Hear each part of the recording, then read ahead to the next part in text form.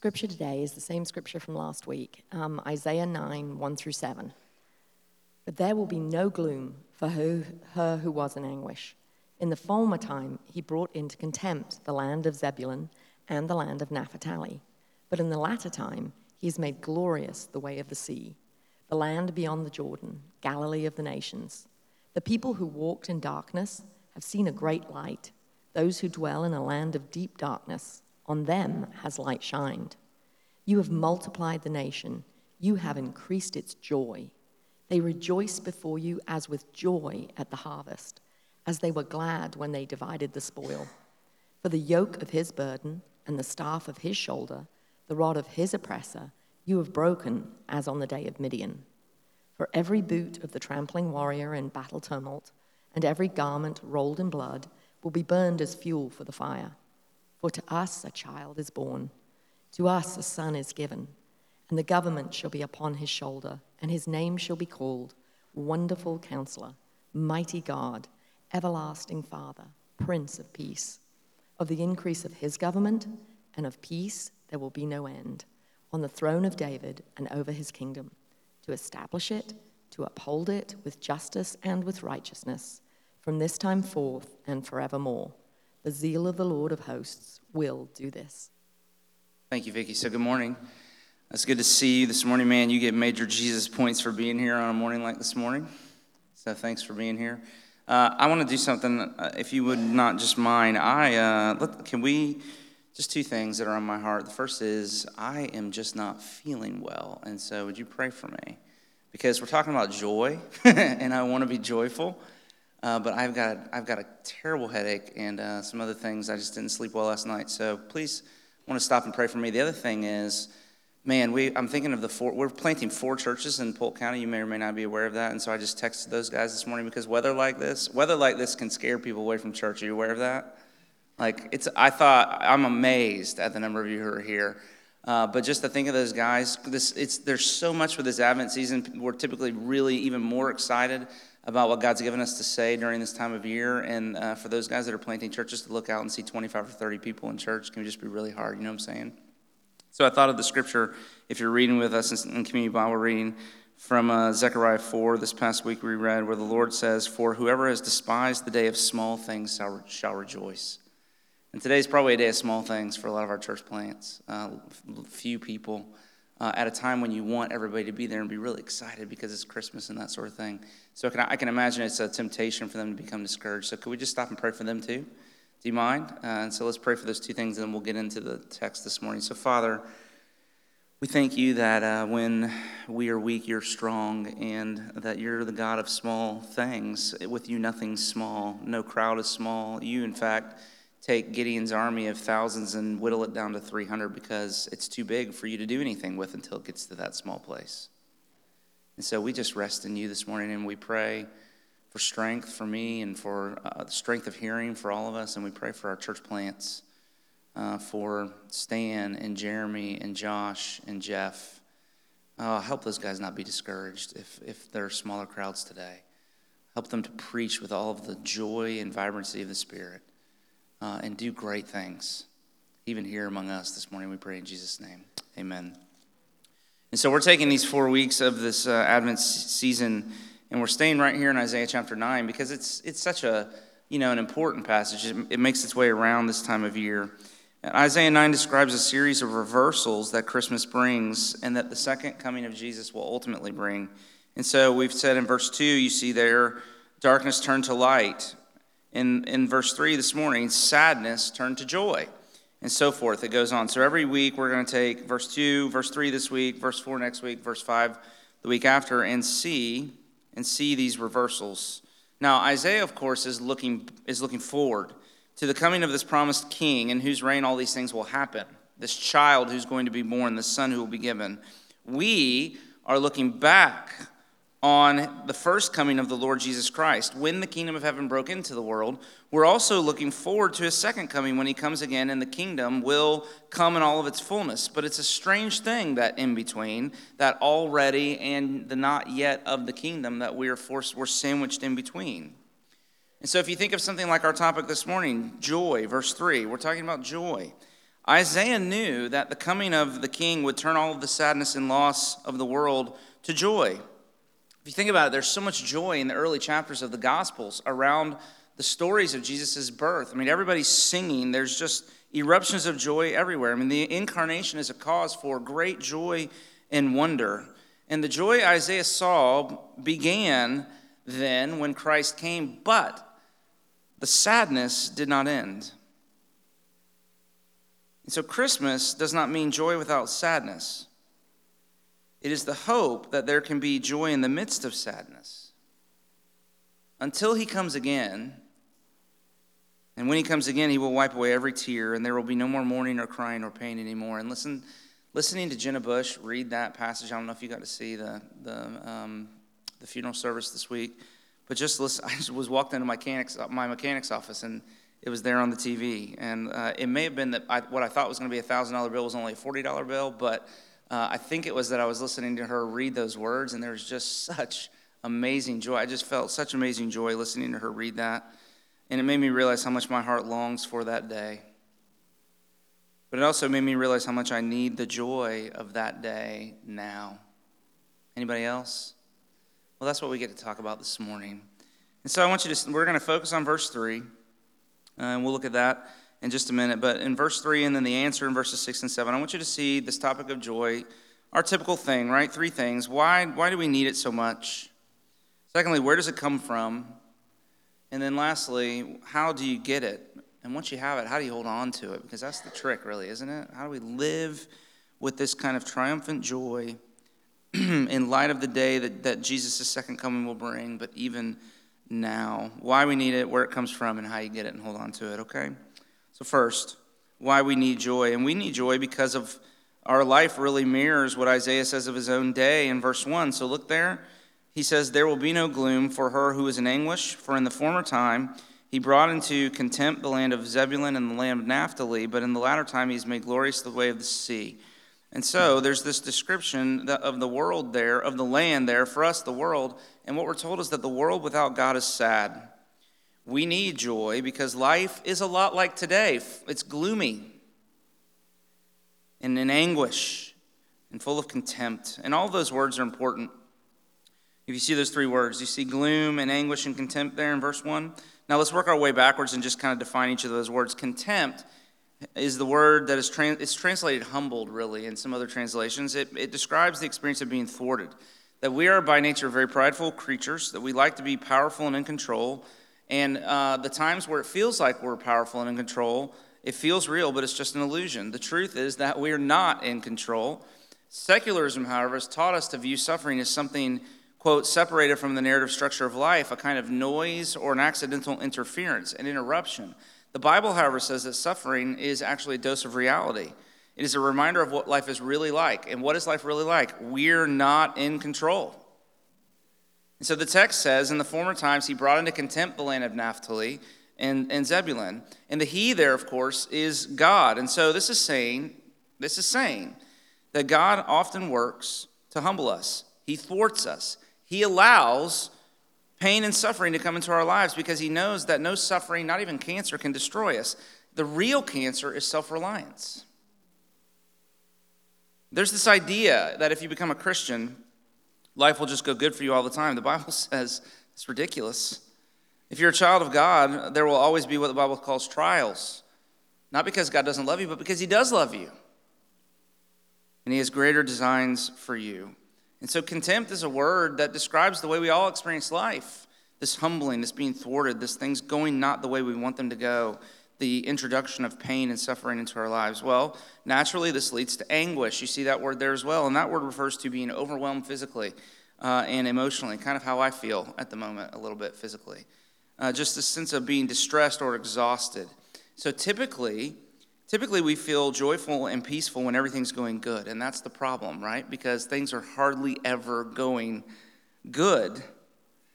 We need something else. We need to learn how to face even hard things and not lose our joy. Otherwise we're left with what we see here, this word gloom, a day like today, but biblically, emotionally melancholy and sadness and kind of long-faced and depressed. And that's what life is like. That's what our experience of this world, that's how it feels a lot of the time. Now, the text also teaches us why we experience the world this way, why it is for so many of us that we kind of find ourselves stuck in this place often. And this prophecy was written in a very specific historical context in 740 to 720 BC. And so let me just explain that, the concrete political tensions around that time. The land of Zebulun and Naphtali were the northernmost tribes of Israel on the west side of the Jordan River, if you're familiar with the geography of the land of Israel. When the Assyrian army invaded around that time, as we read about in Kings and Chronicles, and then also, in some of the prophets, they were the first of the tribes of Israel to fall. So Tiglath-Pileser and his forces defeated Israel's armies and carried the people off into exile. And it's a huge storyline in the Old Testament scriptures, and especially the prophets. It was an act of judgment against the sin of God's people. And so the language here is very concrete. It's the language of exile, that Naphtali and Zebulun were brought into contempt because they were the very first of all the people in Israel, and it happened for the entire nation over the span of about a 200-year period of time. But at the very beginning, they were the very first to be taken into exile. And so it's the language of exile. And so the promise of this passage is the promise of a return from exile, of a king who would come to bring the people home from the foreign land to which they had been sent, and that they would again be under the rule of a son of David and not a foreign king, and all of their gloom and anguish would be turned to joy. Now that's the original historical context of Isaiah's prophecy. He's prophesying to Judah in the south about what's happened to Israel in the north, because it's going to happen to Judah soon. And he's saying, even if you go into exile, one day a king will come and he'll bring you home. Now, what does this have to do with us 3,000 years later? Well, let me trace this out by going to the right and to the left of this prophecy in your Bible, okay? So if you turn your pages to the right, the story plays itself out like this. Kings like Hezekiah and Josiah, these good kings, are born, but they don't bring the kind of deliverance Isaiah foretells. And eventually, the southern kingdoms fall too, in 586 BC. Now, not to the Assyrians, because the Assyrians since then have been conquered by the Babylonians, but the Babylonians who've risen to power come against Judah and Jerusalem, and they eventually ransack the city, and all of the people are sent into exile in Babylon. And after a generation or two, they return to the land. This is the storyline of Nehemiah, Ezra, and Esther, and these books in the Bible. And they return to the land. The exile ends. But even in the ending, the exile ending, they keep looking for this child king that's promised here in Isaiah chapter 9. But he doesn't come. I mean, there's some, Zerubbabel, who we're reading about now, there were some kings that they thought, okay, here he is, this is the one. But ultimately, no king, and no king comes. And as the pages of the New Testament open, the people are living in the land. They've come back to the promised land, but in some ways, they're still in exile. It's not a physical exile, obviously, but still exile, because this child king has not yet come. And then Mary and Joseph and the angels and Bethlehem and Jesus and all that stuff happens. And what the New Testament writers are telling us is this is the king that Isaiah foretold. And he has come not just to return the people to the land, they're already in the land. And so something more. He's come to do something more, something greater than those who originally heard this prophecy imagined that God was doing. And here you have to turn the pages in your Bible to the left of this prophecy. You have to go this way now to the very beginning pages of the story. And if you remember all the way back in Genesis chapter 3, the first man and the first woman sinned against God in the Garden of Eden. And as a punishment for that sin, what happened to them? They were exiled. They were kicked out of the garden. And that is the true exile. That we were made to live in the light of God's face, as we said last week, but now we wander in darkness, east of Eden, to borrow the phrase from John Steinbeck's famous book. The world is a sad place because we are still, in some ways, even to this day, in exile. And we are in exile because of our sin. We are alienated from God. And this is the human condition. And until Jesus comes again, listen, I have good news this morning, but there's bad news first, and that is that until Jesus comes again, it will pretty much be this way. And so a life without sadness is not possible. We can't avoid that, but we can't avoid a life without joy. And that's what we're after. And so secondly, what we need then is joy in the midst of the experience of life like this. So where does the joy that can come and even buoy us in sadness, this joy to overcome or this joy to triumph over sadness come from? And the text tells us, beginning in verse 3, so into this land of gloom and anguish and contempt, God, Isaiah begins to say, well, the Lord has come to do something. Verse 3, you have multiplied the nation, you've increased its joy, and they rejoice before you. Go to verse 6. For or because, in other words, how is it that God has done verse 3? Well, verse 6 is the answer to exactly how he's going to do verse 3. So you've increased our joy, you've done all these things, we're joyful, we're rejoicing. Verse 6, for, because to us a child is born, and to us a son is given, and the government will be upon his shoulders. Now, I started to think this week, Isaiah 9 here really is a birth announcement. And I love getting birth announcements. Anybody else? Aren't those just so much fun to get in the mail? C.S. Lewis said that the experience of joy is not complete until you express it. That actually part of the enjoyment of something is the desire to want to share it with someone else. And so if something brings you joy, there's this compulsion in you that it feels incomplete until you're able to share it. And the sharing of it is the consummation of the joy that you feel. So parents send birth announcements to announce their joy and to invite other people into it with them, because it's the most natural thing you could do. And that's how I'd like for you to think about this text. I think that's helpful to think about what God is doing here. This is the birth announcement of God's Son, where he's saying, I am so excited. I want you to enjoy it with me. So where does the joy come from? I think the answer is it comes from God. And one of the things that we have to wrestle our hearts into believing is that God is a happy God. Do you believe that? Is that how you think of him, or do you imagine him gloomy and grumpy? If you do, somewhere you're the victim of some really bad theology somewhere. Because at the center of all reality is an overflowing spring of happiness among the persons of the Trinity. And that's so important, because sin is the search for happiness apart from God. But no such thing exists. There is no happiness without him. There's only happiness in him. And we sinfully think of God as a cosmic killjoy. C.S. Lewis, I can't get away from him, I'm sorry. So just hang in there with me with that. But he once asked the schoolboy what he thought of God and what God was like. And the boy said, as far as he could make out, that God was the sort of person who was always snooping around to see if anybody was enjoying himself and then trying to stop it. And nothing could be further from the truth. God is happy. And what this text shows us is that he wants to share his joy with us. He's generous with his joy. And so salvation in the Bible is the offer of entering into God's joy. That's Matthew 25:23.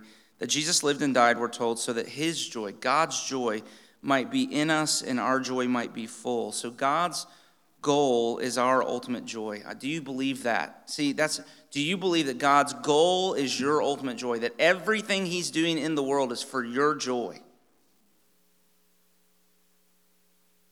And the core of his joy is his delight as the Father of the Son.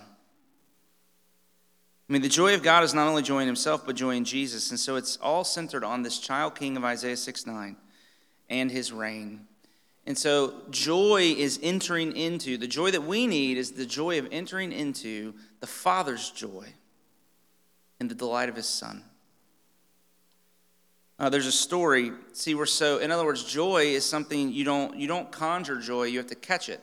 It's something you have to get in or get around, and so that it can come into you. And there's a story, my favorite story in the early chapters of the Gospels is a story in Luke chapter 1 where Mary finds out she's pregnant, and there's not joy. There's fear and anxiety and shame and all these kinds of things. And she goes, because she's so overwhelmed by it, to visit her cousin Elizabeth, who is also, you know the story, is a miraculous birth. John the Baptist is going to, the cousin of Jesus is her child. She's been barren for years, and yet the Holy Spirit's come, and she has this child miraculously. And as Mary, it's just so amazing to me. As Mary walks in, Mary comes into the house where Elizabeth is, and Elizabeth reports that as Mary, pregnant with the child Jesus, as Mary comes near, the child within her begins to leap with joy because he's just in the presence of his king.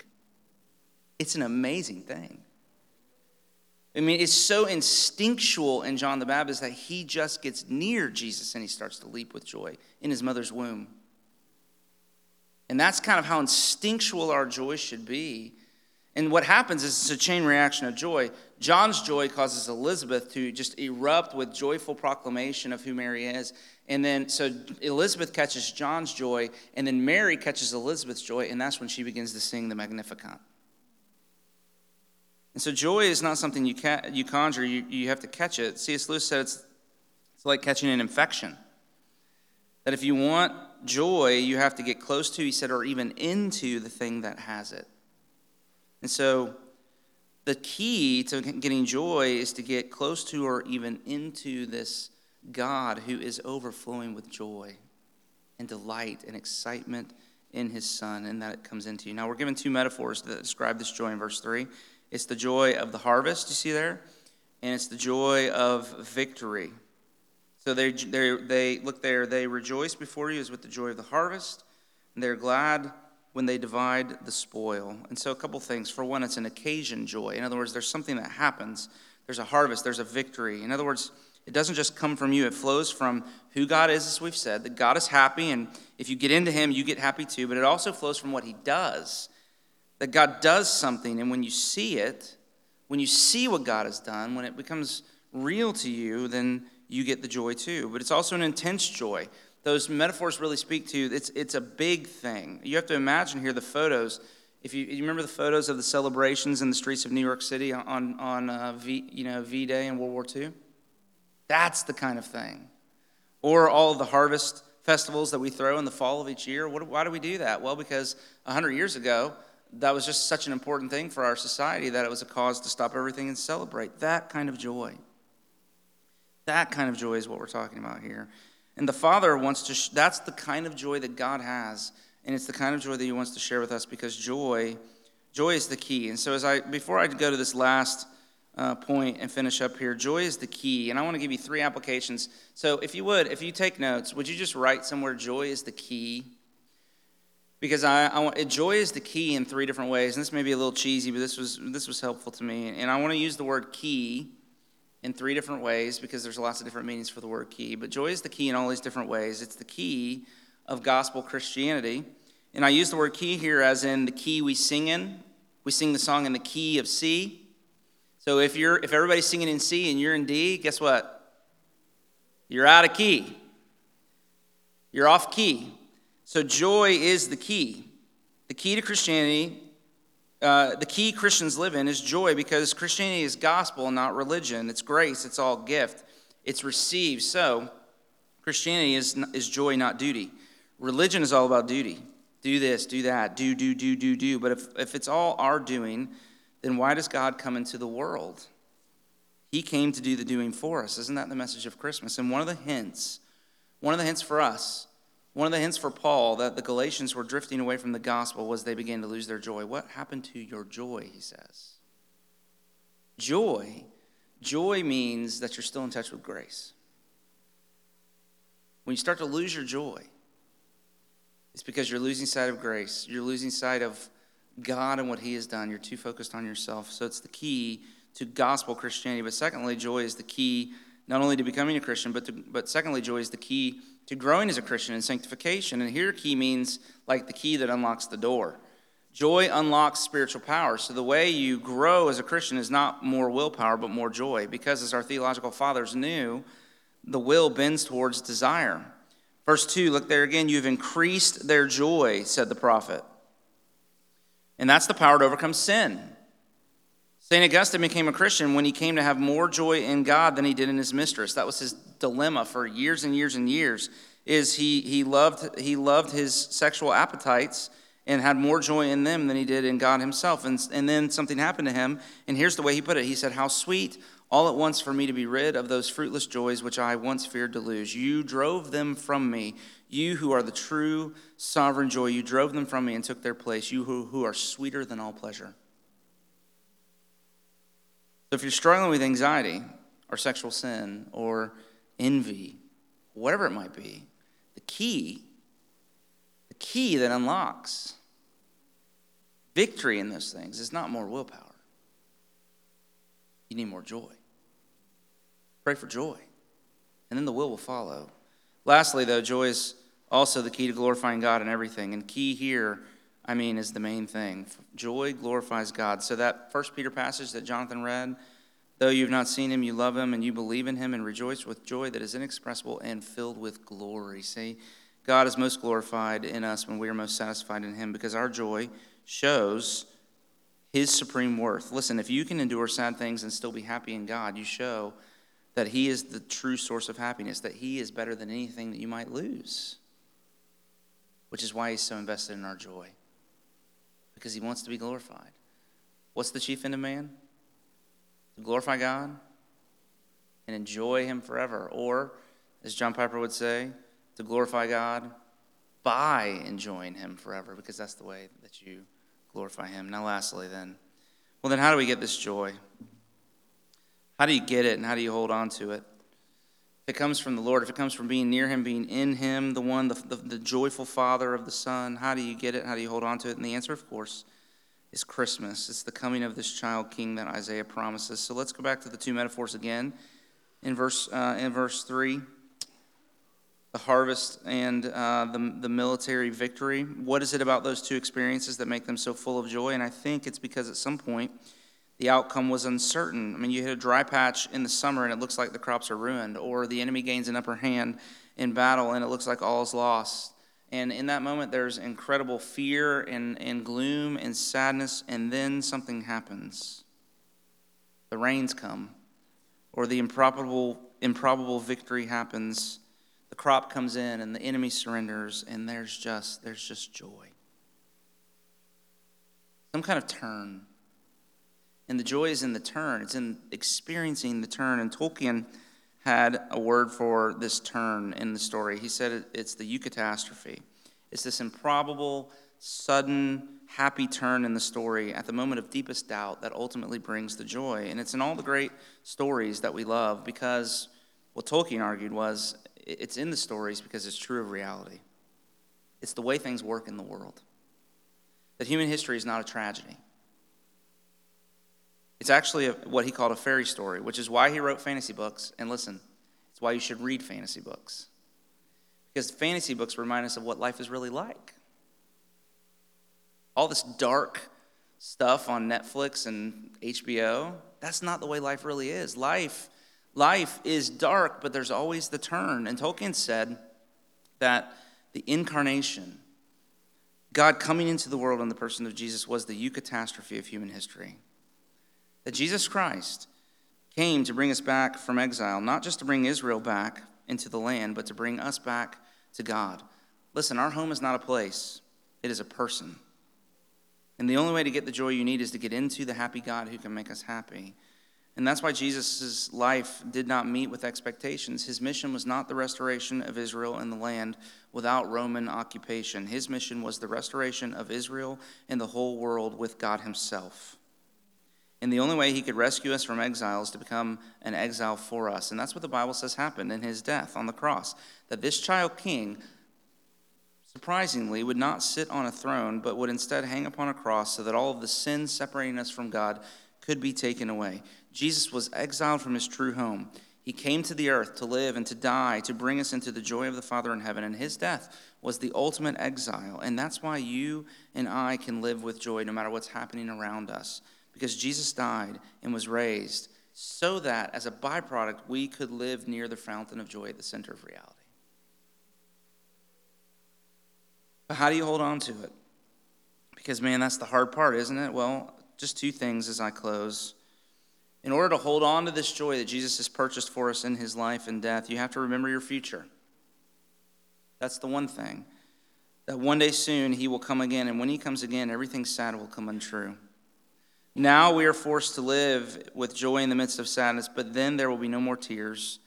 And in Revelation 19, heaven is pictured as a wedding feast. And, if you've been to a wedding, it's an image that carries the idea of joy and celebration. Listen, we are destined for joy. The Bible says, for the joy set before him, Jesus endured the cross and despised its shame. And so the shame and the physical and the emotional pain, those were all little things because his joy was so big. And the Bible says the joy ahead of you is that big too. If you're a Christian, it's so big that it will make the saddest thing you go through now feel light and momentary. Don't forget your future. The future is the day when he will wipe away every tear and there will be no more sadness. But not yet. Not yet, right? And that's why the second thing you got to do is not only do you have to remember your future, but you have to remember where you are in the story. Because the child king has come. The kingdom is already here. The turn has already happened. The enemy is on the run. The darkness is fleeing. To use the language of our passage, the government is on his shoulders. In the increase of his government and peace, there will be no end. And all of that means that the final outcome is no longer in doubt, because the deciding battle has already been won in the death and resurrection of Jesus Christ. And so his purposes on the earth will stand. And guess what he purposes? He purposes to turn your tears to joy. Psalm 126, those who sow in tears shall reap with shouts of joy. He who goes out weeping, bearing seed for sowing, shall come home with shouts of joy, bringing sheaves with him.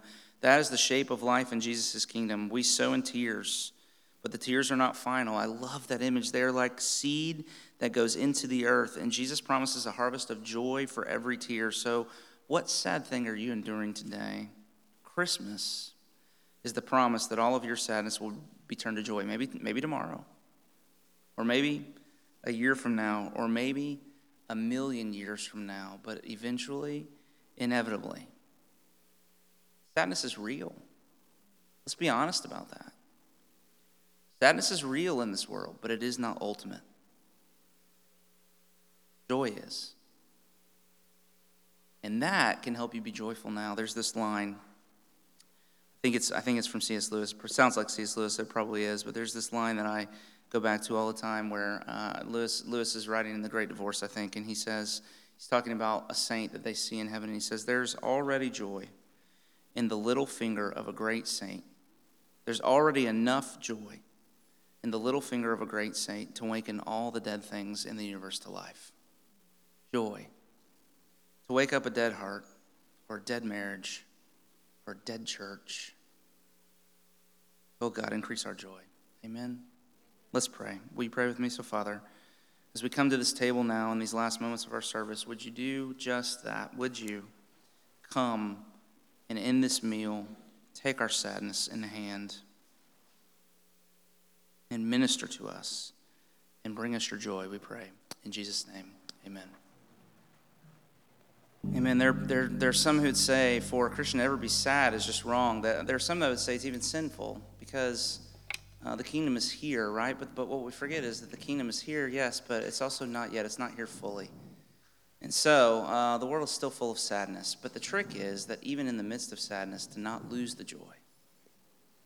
To have a joy that's ever increasing until the day when sadness is no more and all there is joy. But for now, we hold on to these words, that though we're not home yet, the King has come. The world is different. The joy of the Father is now loose in the world, and we can have it. And that's what these words mean. So receive them and then go joyfully. May the Lord bless you and keep you. May the Lord make his face shine upon you and be gracious to you. May the Lord turn his face towards you and give you his peace, both now and forevermore. Amen. Go in his peace.